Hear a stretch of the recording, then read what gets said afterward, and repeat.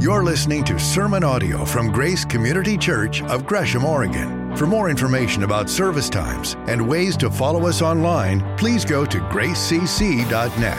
That's gracecc.net. And thanks for joining us. Lord, we thank you that you are the God of all people, that you want all people to come and know you and to experience you, to be right relationship with you and with others. And Lord, we thank you that there are so many vibrant, growing, Jesus-following, disciple-making, Bible-believing churches here in our community. Cornerstone is one of those churches. Thank you for the legacy of faithfulness and impact that they've had right here in our community. We're grateful that the leadership transition continues to go well there and smoothly there, but we pray for your blessing, your protection over them, and that you would continue to use them in a mighty way. And Lord, thank you for Gresham Bible. Thank you for their love for you, and what a great prayer to be about being disciples, being followers, and making disciples, making Jesus followers. Lord, that's what we want to be about too, so we certainly can appreciate that request. So we pray for them, that you will help them to do just that they will be a bright light in our neighborhood, that people will know the hope of who you are through how they live their lives and how they love and worship you. And they're going to be worshiping you this morning just like we are. So we pray that you make their services rich and vibrant, and that your presence is so tangible and so real. And Lord, we pray that for us. Lord, we want to know you better. We want to be more like you. We want to trust you more. We want to obey you more fully. And Lord, we want to believe you for the promises that you give us, for the things that you want to do in our lives. So Lord, we ask for that demonstration of your Spirit's power this morning, that as we open your word now, that you speak to our hearts and lives so that we can know you better. And I thank you for each person here and for each person watching and listening online. We ask all this in Jesus' name. And God's people said, Amen. Amen. So Service County is just one of those many examples of when you do give to the mission and vision here at Grace, this is where some of those resources go, is we're able to pool those resources, in this case with other churches, looks like 16 other churches this year, and do a lot of work here in the community in Jesus' name. So thank you for your faithfulness in giving to the mission and vision. It really does make a difference. So that being said, tell you a story that happened here a couple weeks ago. So, let's go back a little further, actually. So for some months, I have been pondering and thinking about, in this new season of life that Jamie and I are in, we're empty nesters now, and that's been fantastic. I love that. I love my kids, but love the empty nest as well, right? And in thinking about that, just thinking about, I've been thinking about for some time just sinking my teeth into something that could be a hobby, something that could just be an opportunity to spend quality time with other people as well. And so my neighbor for a number of years has had this fishing boat. And most of the time he doesn't use it. And my neighbor, I think, is 82. He acts like he's 62. I mean, he's young and healthy in spirit, but in these recent years, he's stopped using it as much. And kind of as a joke, some months ago, I said, I really appreciate you storing my boat for free for me, and if you ever want me to actually pay you for it, let's talk before you sell it to someone else. So I'm minding my own business about 3 weeks ago, and I'm out underneath my car changing the oil in my driveway, and I see this pair of feet walk up, and so I pull myself out from under the car, and it's my neighbor. And Howard says, hey, I'm going to sell my boat.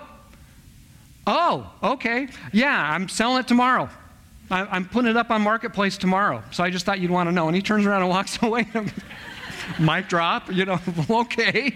So I go in and tell Jamie, okay, I have a decision to make, and we have a decision to make. So, we do our homework, and I call my fishing sensei, who I go out with a lot, in Vinny Sylvia, and, we go salmon fishing quite a bit, and say, is this a good boat? I'll be able to, what do you think? And so I decided to buy this boat, and the price was right, and so this is a picture of it. It is a 1963 Sea Swirl. It's older than I am.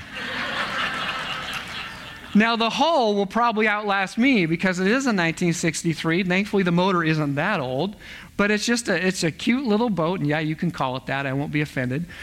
And so I decided, hey, I have this boat. Jamie and I needed to go try it out. So Howard took me out the week before and, showed me some things. Every boat has its idiosyncrasies. And I've been around boats my whole life, but I've never owned one. So all that being said, I have this long mental checklist of all these things I need to do to launch the boat. It's my first time launching it by myself. Jamie and I, load up our 2 little dogs because it's going to be a family affair, and we go. And we go to North Fork Reservoir, just outside of Estacada there, and there's no one there. I mean, it's a beautiful day, and it's like, oh, this is going to be great.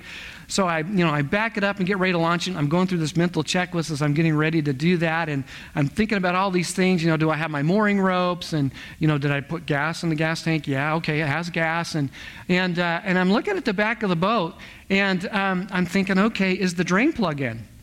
Because I've been told a number of times that you have to have the drain plug in your boat, or it becomes a U-boat real quick. And so I thought, okay. So I checked, and sure enough, the drain plug was in. And I know you can't see this, but in the lower right-hand corner, there's kind of a black thing there, and then a little thing with chain on it. Well, the thing with chain on it is this. It is the drain plug. But it wasn't there. It was in the hole above it. And so I quickly looked at it and said, yep, drain plug's in. And so I launched the boat, pull the trailer out, go park the truck, and I'm going through this. My mind's really busy. Okay, do I have the life jackets? And okay, do I do this? And so Jamie's down on the dock. She's holding the mooring ropes. She has our dogs. And I walk up, and we both look down at the boat at the same time, and there's now more water in the boat than in the reservoir. And it's like, you've got to be kidding me. And so I thought, the drain plug's in. How is this happening? So I go and I run back up there, and I quickly get the truck back in, manage to save the boat, pull the boat out of the water, and I'd put the drain plug in the wrong hole. I had sincerely believed that I had the drain plug in the right hole. And so I pull the boat out, and half the reservoir is draining out of it. And I'm trying to figure out, okay, now what do I do? Do we try it anyway and see if it works? And the funniest thing, so this guy's pulling his boat out on the other side of the dock, and he pulls up, and he's in this massive 4-wheel drive, and it's this huge boat. And he rolls down the window, and I could see his little son in his lap, and he's pointing at me. And in particular, he's pointing at my boat, and his head's doing this. And I can read his lips, and he's saying, this is what you don't do. Don't ever do that to your boat. Okay, great. Yeah, that's me. So the good news is, I drained all the water out, and we took it out on the reservoir, and it worked great. But, the bottom line is, I thought I had the drain plug in the right hole. I was absolutely, sincerely convinced that I had it right. And at the end of the day, what we believe matters, does it not? And even if you sincerely believe something, you can be sincerely wrong. And Jesus, in this very passage that we'll look at in the Gospel of John today, will make a number of astounding statements. But he'll say this one in particular, and many of you are familiar with this: I am the way and the truth and the life. And no one comes to the Father except through me. And in a culture where we're constantly told that you create your truth and what's true for you is true for you, well, what Jesus asserts here is this isn't about my truth or your truth. This is about him, because he is the truth. And he will use these very words to comfort and call his disciples to believe in him. And what he says here is very necessary and very timely, not just for them, but for you and for me. Whatever's going on in your life this morning, you need to hear these words this morning, just like I do. And so we're going to go there. So I'm going to read this passage to you. This is John chapter 14, and then we're going to talk about what precipitated this. So Jesus says this to the disciples: do not let your hearts be troubled. You believe in God. Believe also in me. My Father's house has many rooms. If that were not so, would I have told you that I'm going there to prepare a place for you? And if I go and prepare a place for you, I will come back and take you to be there with me, that you also may be where I am. You know the way to the place where I'm going. But Thomas said to him, Lord, we don't know where you're going, so how can we know the way? Jesus answered, I am the way and the truth and the life. No one comes to the Father except through me. If you really know me, you will know my Father as well. From now on, you do know him and have seen him. Philip said, Lord, show us the Father, and that'll be enough for us. Jesus answered, don't you know me, Philip? Even after I've been among you for such a long time? Anyone who has seen me has seen the Father. How can you say, show us the Father? Don't you believe that I am in the Father and the Father is in me? The words I say to you, I do not speak on my own authority. Rather, it is the Father living in me who is doing his work. Believe me when I say that I am in the Father and the Father is in me, or at least believe on the evidence of the works themselves. Very truly I tell you, whoever believes in me will do the works I have been doing, and they will do even greater things than these, because I'm going to the Father. And I will do whatever you ask in my name, so that the Father may be glorified in the Son. You may ask me for anything in my name, and I will do it. What an amazing passage with so many amazing promises and spiritual realities for you and me. And remember what preceded this. So here is Jesus with the disciples. And if you weren't with us last week, they're having the Last Supper together. It is the last dinner Jesus will have while he's on earth. And he tells them once again, as he has been throughout the Gospel of John, one of you is going to betray me. And remember the scene? They all kind of look at each other and go, who could it be me? Who's it going to be? John, the writer of this gospel, leans back against Jesus and asks him at Peter's urging, who is it? And remember, Jesus identifies Judas. He gives him the bread.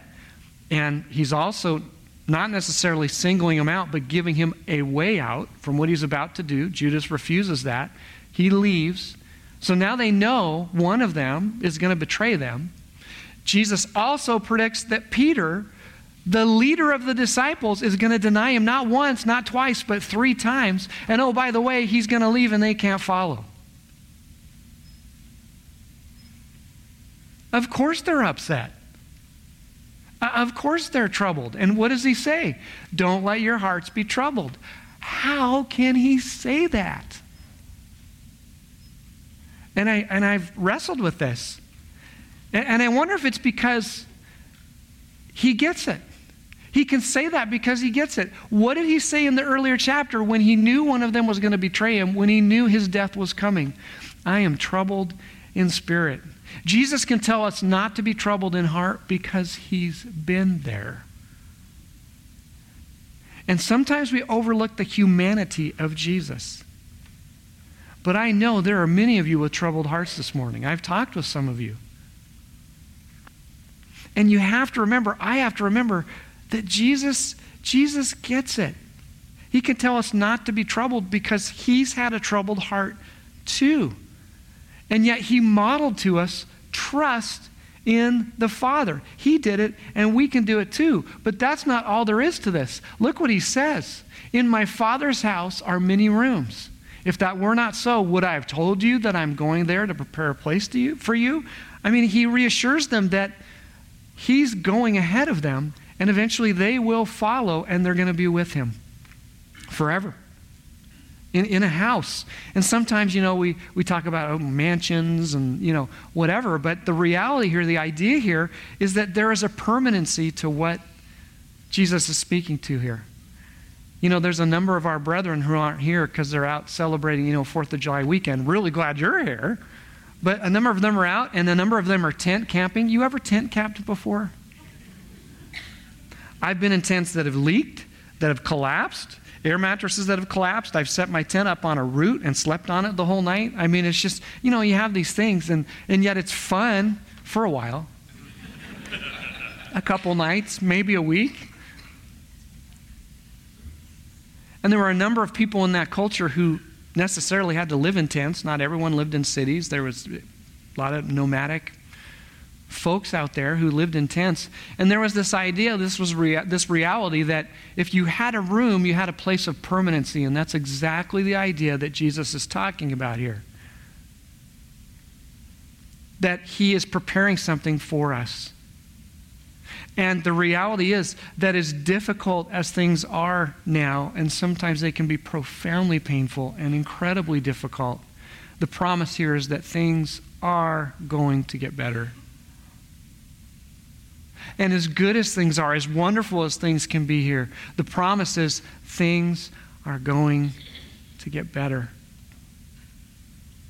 Do you believe that? Because that's what Jesus is reminding us of, is that we can trust him and we need to trust him. And by the way, when we say believe, when we say trust, belief in the Bible is always active. It is never passive, ever. When you see Jesus calling the disciples, calling us to believe in him, that is an action word and an action idea.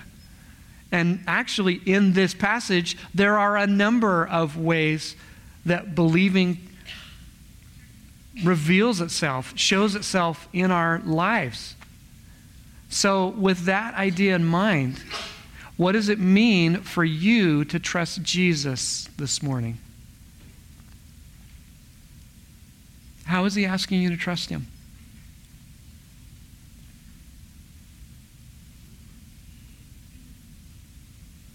It's hard to trust someone you don't really know, isn't it? And yet Jesus in this passage says, you know me. He reminds them, you know me. And by knowing me, you'll know the Father. And again, this reality of knowing, this isn't just information. This is actually a word sourced in relationship. It's about this progressive, growing, intimate knowledge. In fact, it's used to describe marriage. You see, I know Jamie. We've been married for 31 years. She has been in my life for 37. I like to tease her at times and say, I love being married to my ex-girlfriend. Because that's what she originally was my girlfriend. And I married her, so she became my wife, ex-girlfriend. So, but all that being said, later this weekend, we're going to go up to Puget Sound and we're going to be at Hartstein Island, which is a place where Jamie's mom and dad many, many years ago took a drive in out that direction. I don't know how they got 3 hours away from Portland and out on this island in Puget Sound, but they did. And they bought this lot, and her dad built this summer cabin. And when I was dating Jamie in high school, we spent time there, and when we got married and with little kids spent time there, but they eventually had to sell it for a variety of reasons. It's passed through owners a couple times, and a new owner has bought it and has turned it into an Airbnb. And so my brother-in-law, Jamie's brother, saw that and immediately jumped on it. So we're going to go for a couple days and be in the very cabin that her dad built some 50 years ago. And it's going to be rich, and we have all these memories. And so we're taking this guest book that had been there for all the other folks that they had opened it up to and made it available to. And I was looking through this guest book, and here's, some things I wrote when I was on a trip with Jamie as a high school student, So I'm going back looking at all this stuff, and I'm thinking about just the arc of my relationship with Jamie and how I know her so deeply now after 37 years of being together and 31 years as my wife. And that's the way it should be. I have this deep connection to her, and I have this deep trust in her because I know her. And Jesus is appealing to that same reality with Philip when he says, Philip, don't you know me? You've seen the Father because you've seen me. And sometimes we need to remember that as well. That being a Jesus follower isn't just about what you know. It's ultimately about who you know. And this begs the question, do you really know him? You may know about him, but do you know him? Is he your God? Have you received him into your life as your Lord and Savior? And if you have, then progressively you're going to get to know him more and more. And the more you know him, the more you can trust him. But sometimes it feels like you can't. Sometimes circumstances don't feel like you can trust him at all. And in a culture that constantly defaults to telling us that you embrace your feelings and your feelings define you and live by your feelings, man, sometimes trusting and knowing Jesus isn't about trusting your feelings, but by living by what you know. And some of you need to remember that. I certainly need to remember that. That I don't always live by what I feel. I live ultimately by what I know. I remember the past so I can live in the present and have hope for the future. And by the way, since we're talking about hope, and this is such a hope-filled passage, understand as well that hope, reasonably, biblical hope, could be defined as the confident expectation of good based on the character of God. And so if that's true, when we talk about hope and live out hope in Jesus, it doesn't have conditions on it. You know, so many times, if you think about it, when we talk about hope, we talk about it as a what if, or as an as if. But biblical hope is never an if. It is always a certainty. It's always with this attitude of, oh, it's not a question of if, it's a question of when. This is going to happen. It's not a could it happen or maybe it'll happen. It's a this is going to happen. It's just a matter of time. Do you have that kind of hope? When you read these words, when you hear these words that Jesus has gone ahead to prepare a place for us that's going to be wonderful and permanent, do you actually believe that? Or do you live your life as if this is all there is? Like our empty culture does, because they don't have the hope and the certainty that we do. A couple weeks ago, I guess last weekend, I had a memorial service for my aunt. And it was such a privilege to get to be a part of that service. And she knew that her end was coming. And so she planned out her service. And I can tell you as a pastor, I love that when circumstances, whatever, play out so that someone can have some input into how they want to be remembered, how they want their life celebrated. I love that. And that's what she had done. And she said, I want this service to be a celebration, and I want it to be focused on the hope of Jesus and the certainty of what he promises us.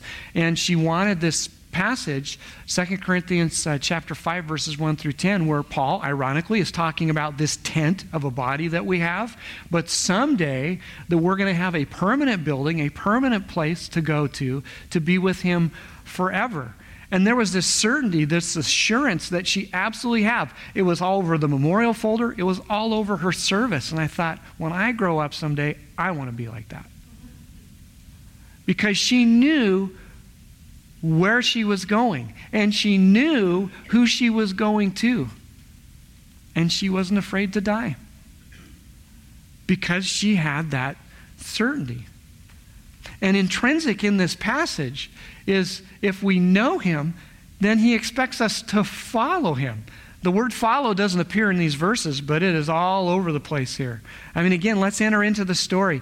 Here are the disciples. They are told one of them is going to betray Jesus. Jesus all along has been saying, I'm going to die, I'm going to go, and where I'm going, you can't follow. And he qualifies that and then tells them here, you're going to follow eventually, but there's all this confusion and fear and uncertainty and difficulty and heartache. I'm sure it must have seemed like a bad dream that they just kind of pushed out of their mind. You ever had that?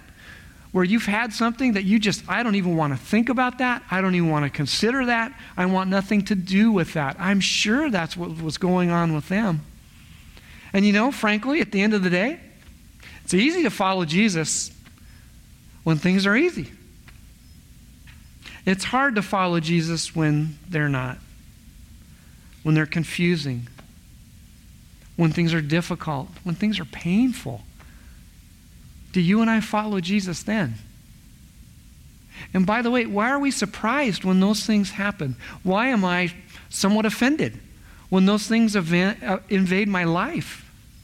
I mean, later on in this gospel, what does Jesus say? In John 16:33, in this world, your spouse will always understand you. In this world, your boat will never sink. In this world, your children every day will rise up and call you blessed. In this world, your grandkids will always do what you ask them to do. In this world, your job will always fulfill you, be exactly what you need. And in this world, you'll always have a full bank account. In this world, your car will always start. Okay, a lot of first world problems there, but we'll put that aside. Where do we get this idea that following Jesus is going to be easy. I mean, I like it when it is, but it's not always like that.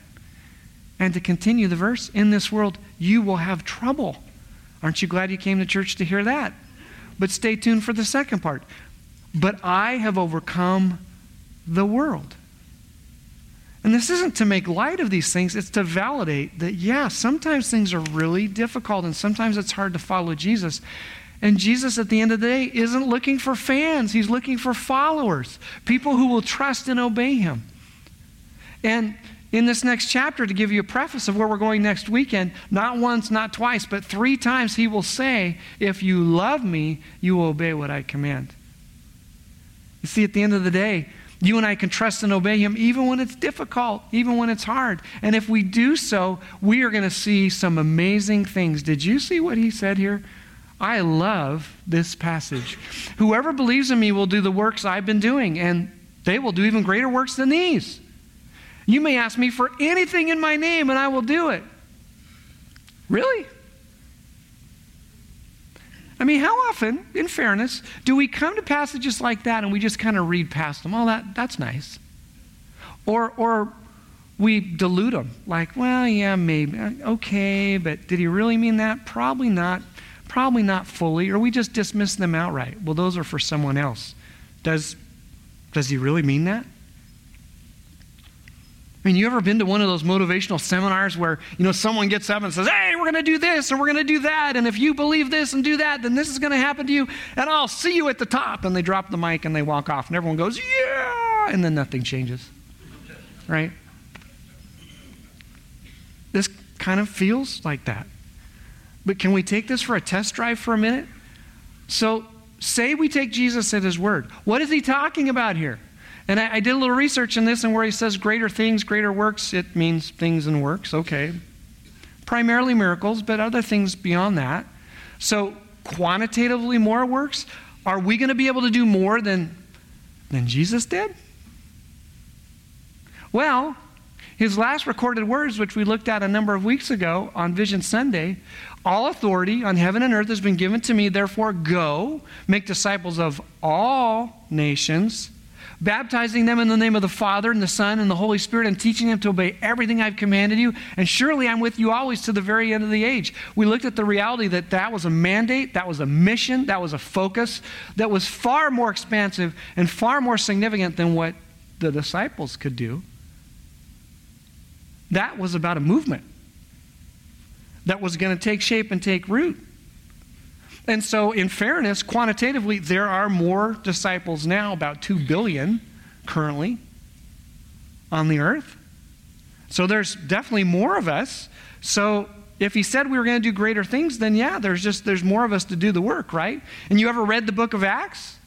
I just did so recently just for fun. And in Acts chapter 2, Peter gets up and delivers, it's an okay sermon. Yeah, we can agree on that. It's pretty good.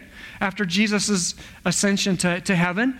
And how many people received the Lord that day? It tells us. 3,000. Not a bad sermon. We can work with that. 3,000 people. Where in the Gospels do we see that happening? Oh, we see Jesus drawing crowds, and we're told people believe, but it's not quantified. But presumably, this hasn't happened before. And if you read on to Acts chapter 5, verse 14, it says more and more and more people began to believe. And within history tells us a few hundred years, what was the dominant worldview of the Roman Empire? Christianity. Yes, greater things. Qualitatively greater miracles. All right, now this one's got to make me a sale here. I mean, turning water into wine, healing sick people, giving sight to the blind, raising the dead. Pretty hard to top that, right? You ever read the book of Acts? What happened after Jesus' ascension? In Acts chapter 5, it says that people were hoping Peter's shadow would fall on them so that they could be healed. In Acts chapter 19, we're told definitively that the Apostle Paul took a handkerchief and would give it to people to take to sick sick folks, sick loved ones, and they would become healed because they'd touched his handkerchief. In Acts chapter 13, Elymas, the sorcerer, and that's what his name means, the sorcerer, he's constantly trying to oppose Paul. And there's this Roman proconsul, this Roman high official, who's right on the cusp of believing, and Elymas continues to try to refute and argue with and keep him from coming to know the Lord. And so what does Paul do? He blinds him. That would be a fun gift to have. In fact, Gary Brashears has prayed for that gift. He's told me, and God thankfully hasn't given it to him. We don't trust you with that, evidently, Gary. But, okay, that's pretty cool. And then, again, another amazing story. So here's Paul preaching, and he goes on and on and on. He doesn't have a timer in the back like I do. And so, he's being told, hey, keep going. And so he keeps going, and this guy falls asleep and then falls out the window of the second floor. His name's Eutychus, and he breaks his neck and dies on the spot. And Paul goes down, and he heals him. Now, where did that happen in the Gospels? Jesus knew not to preach a long time, I guess, and then you never put people to sleep. I don't know. But we see these things happening in Acts that are pretty amazing and that we don't necessarily see in the New Testament. Could he mean exponentially deeper change of hearts? Man, in Acts chapter 4, the disciples ask for boldness in proclaiming who Jesus is, and there's an earthquake that happens. That didn't happen in the Gospels.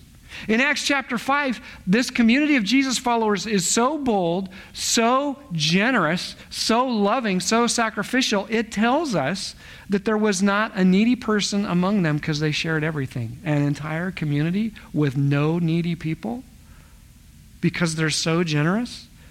Where do we see that? And in Acts chapter 6, we're told a great number of priests began to choose to trust in Jesus. Now, there were religious leaders like Nicodemus who chose to follow Jesus, and it says here and there were some of the religious leaders who believed in Jesus, but a great number? So, greater things? Did Jesus really mean that? And I think the answer is yes. Now, I do. Now, I think there's a couple layers to this. I think one is it's kind of a trick question.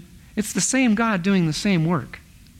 But the reality here, what Jesus is saying is there is going to be a greater presence through the Holy Spirit, a greater presence of God.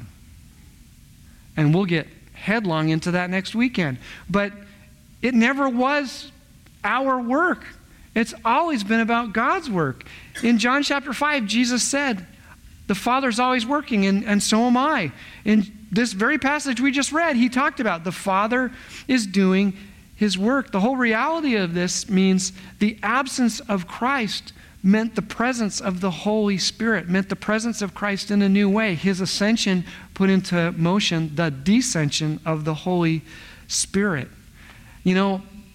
Bob Maddox used to always ask this question when we'd be talking about this stuff, and he'd say, would you rather have an hour with Jesus or a lifetime of the Holy Spirit? And it always made me think, at first I'd say, give me the hour with Jesus, but wait a minute. Same God. Give me a lifetime of the Holy Spirit, the constant presence of God. Francis Chan has written a book called Forgotten God, because so many times we forget about the reality of the Holy Spirit, that if you've received Jesus into your life, if you know him, he's always with you. And man, the things he can do. And again, what Jesus says here at the end of the passage about praying, that believing him is about praying because we have full access and complete access to the Holy Spirit. We can ask for anything. Now, in fairness, yes, we all get it has to be in accordance with God's will and his ways and bring him glory. But do you and I live like people who can pray that way? Ask for anything in my name and it will be given to you? When's the last time you asked Jesus for something big? When's the last time you dared to hope that he could exceed your expectations? One of my prayers almost without exception, every Sunday we gather for corporate worship, as I pray, would you surprise me this morning, Jesus, in my life and in what you're going to do here? And I come expecting Jesus to mess with you in a good way, and Jesus to mess with me in a good way. So let's keep running with this for a minute. Where do you need God to work this morning? Have you asked him? And actually believed that he could do that? Where do you need hope?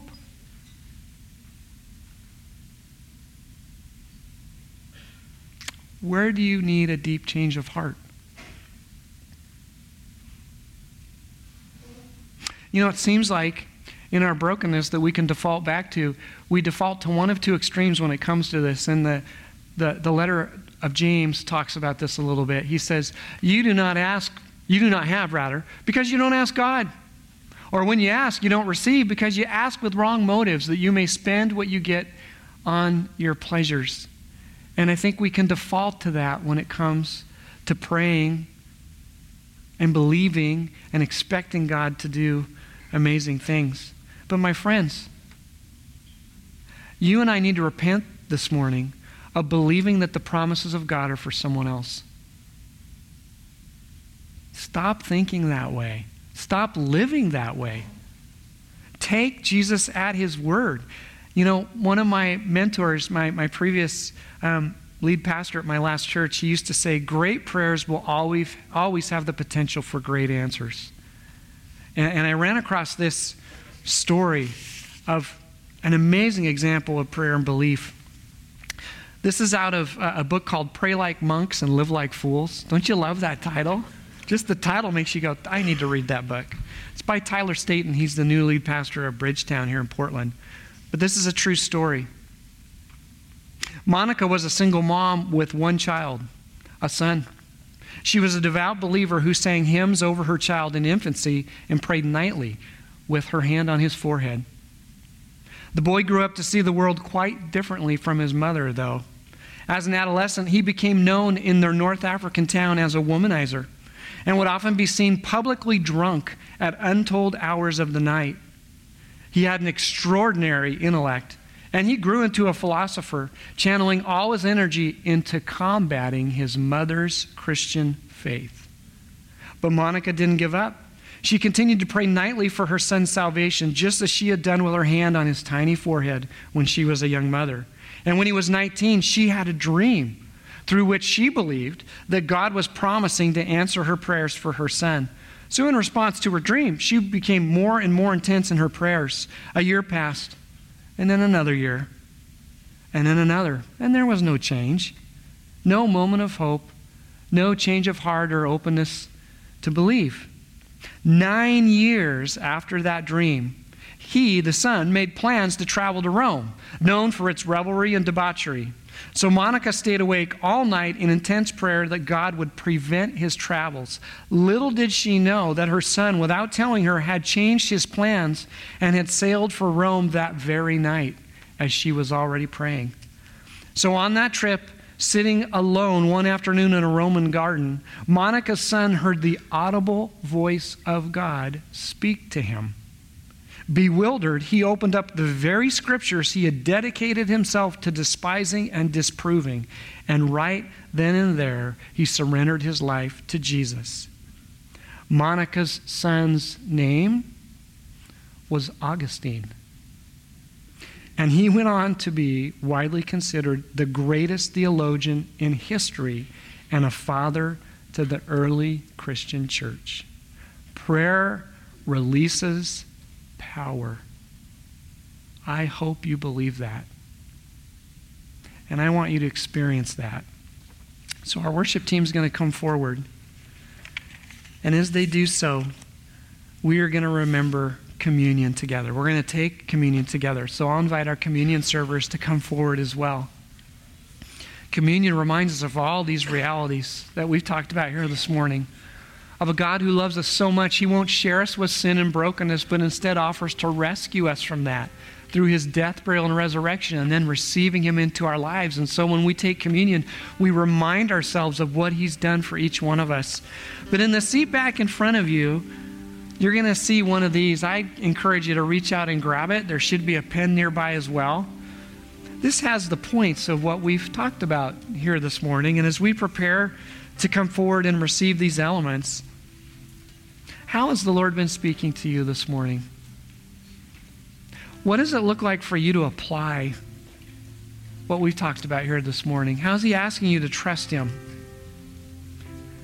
How's he asking you to know him, to follow him, to be about his work, even praying, talking with him? Our encouragement to you is we're going to give you some space here to think about this and respond to it. And if you don't want to, that's okay. But if you want to, write out what it is that you would like him to do, what you need him to do, what you're choosing to trust him for. And as a response, as you come forward to receive the elements, you can bring this forward. We have baskets here on the table. If not, you can just put them on the table there. And the commitment I'll make to you is I personally will pray for anything you write down here this week. And so will our team. And you can sign your name or leave it confidential or not do it. It doesn't matter. What matters is that you respond to the Lord. So let's take some time. You can go ahead and bow your head and close your eyes if it will help you to concentrate, or just think about, meditate about these things and what is it that the Lord's speaking to you about this morning. Maybe write that out, and then we'll invite you to come forward and receive the elements. You'll take them back to your chairs and hold on to them, because then we'll take communion together. So let's have a time of worship together. Hallelujah. He is good. Even when life isn't. He is good. Because Jesus himself said, I am the way and the truth and the life. And no one comes to the Father except through me. So as we go from here, would we proclaim that and live that out? We have prayer teams off to the sides. If there's anything we can pray for you about, we would love to do that. But let me pray his blessing over you. Lord, thank you for each person who is here, for those who have watched and listened online. Lord, thank you that you are good, even when life isn't. And God, thank you that you are here with us through the power of your Holy Spirit. So because you are the way, you are the truth, you are the life, would you give us opportunity to love someone in your name this week, to serve someone even today, to tell someone about the great God that you are. We love you. We thank you for this rich time to seek you and experience you together. And we ask this in Jesus' name. And God's people said one more time, Amen. So go and live for him. We'll see you next week. Happy 4th of July weekend. Thank you for joining us for sermon audio from Grace Community Church here in Gresham, Oregon. For more information about service times and ways to follow us online, please go to gracecc.net. That's gracecc.net.